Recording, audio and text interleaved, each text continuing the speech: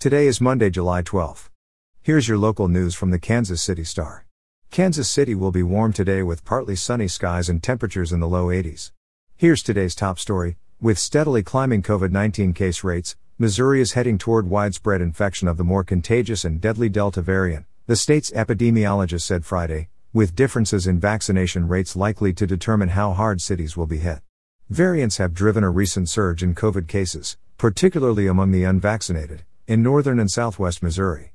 Dr. George Turabilajay told reporters that both testing and wastewater studies are now finding increasing caseloads in the Kansas City and St. Louis metro areas, Columbia and the Boot Heel.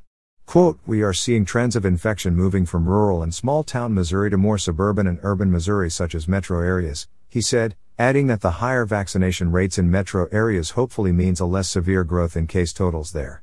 In local news, a Kansas City wastewater plant lost power overnight and was dumping untreated wastewater into the Blue River on Saturday, KC Water officials said in a written statement. The KC Water Blue River wastewater treatment plant, located at 7300 Hawthorne Road, was unable to treat the wastewater because of the power outage caused by overnight storms. The untreated wastewater was instead being discharged into the river. Crews were working to restore power at the treatment plant, which is Kansas City's largest and treats more than half of the city's wastewater. In crime news, Kansas City police identified the victim in a non-fatal shooting Saturday as a juvenile boy. The victim, who police said is a teenager, was found on a porch Saturday afternoon, suffering from gunshot wounds, in the 6200 block of East 11th Street, according to the KCPD. Police confirmed the shooting happened just before 4:30 p.m. The suspects fled the scene. The victim had a life-threatening injury, but was later upgraded to stable condition, police said. No additional information about the shooting was immediately available.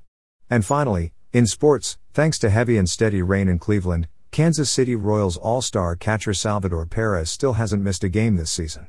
Sunday's Royals-Indians finale of a 4-game series at Progressive Field was postponed because of rain and rescheduled as part of a traditional doubleheader on Monday, September 20th. Perez, who has been selected to his 7th All-Star game, left Saturday's game with back tightness several innings after he made a diving catch in foul territory on a failed bunt attempt. He hit his team-leading 21st home run of the season in the 4th inning of that game. You're listening to stories from the Kansas City Star. Find us at kansascity.com to read more about these stories and others.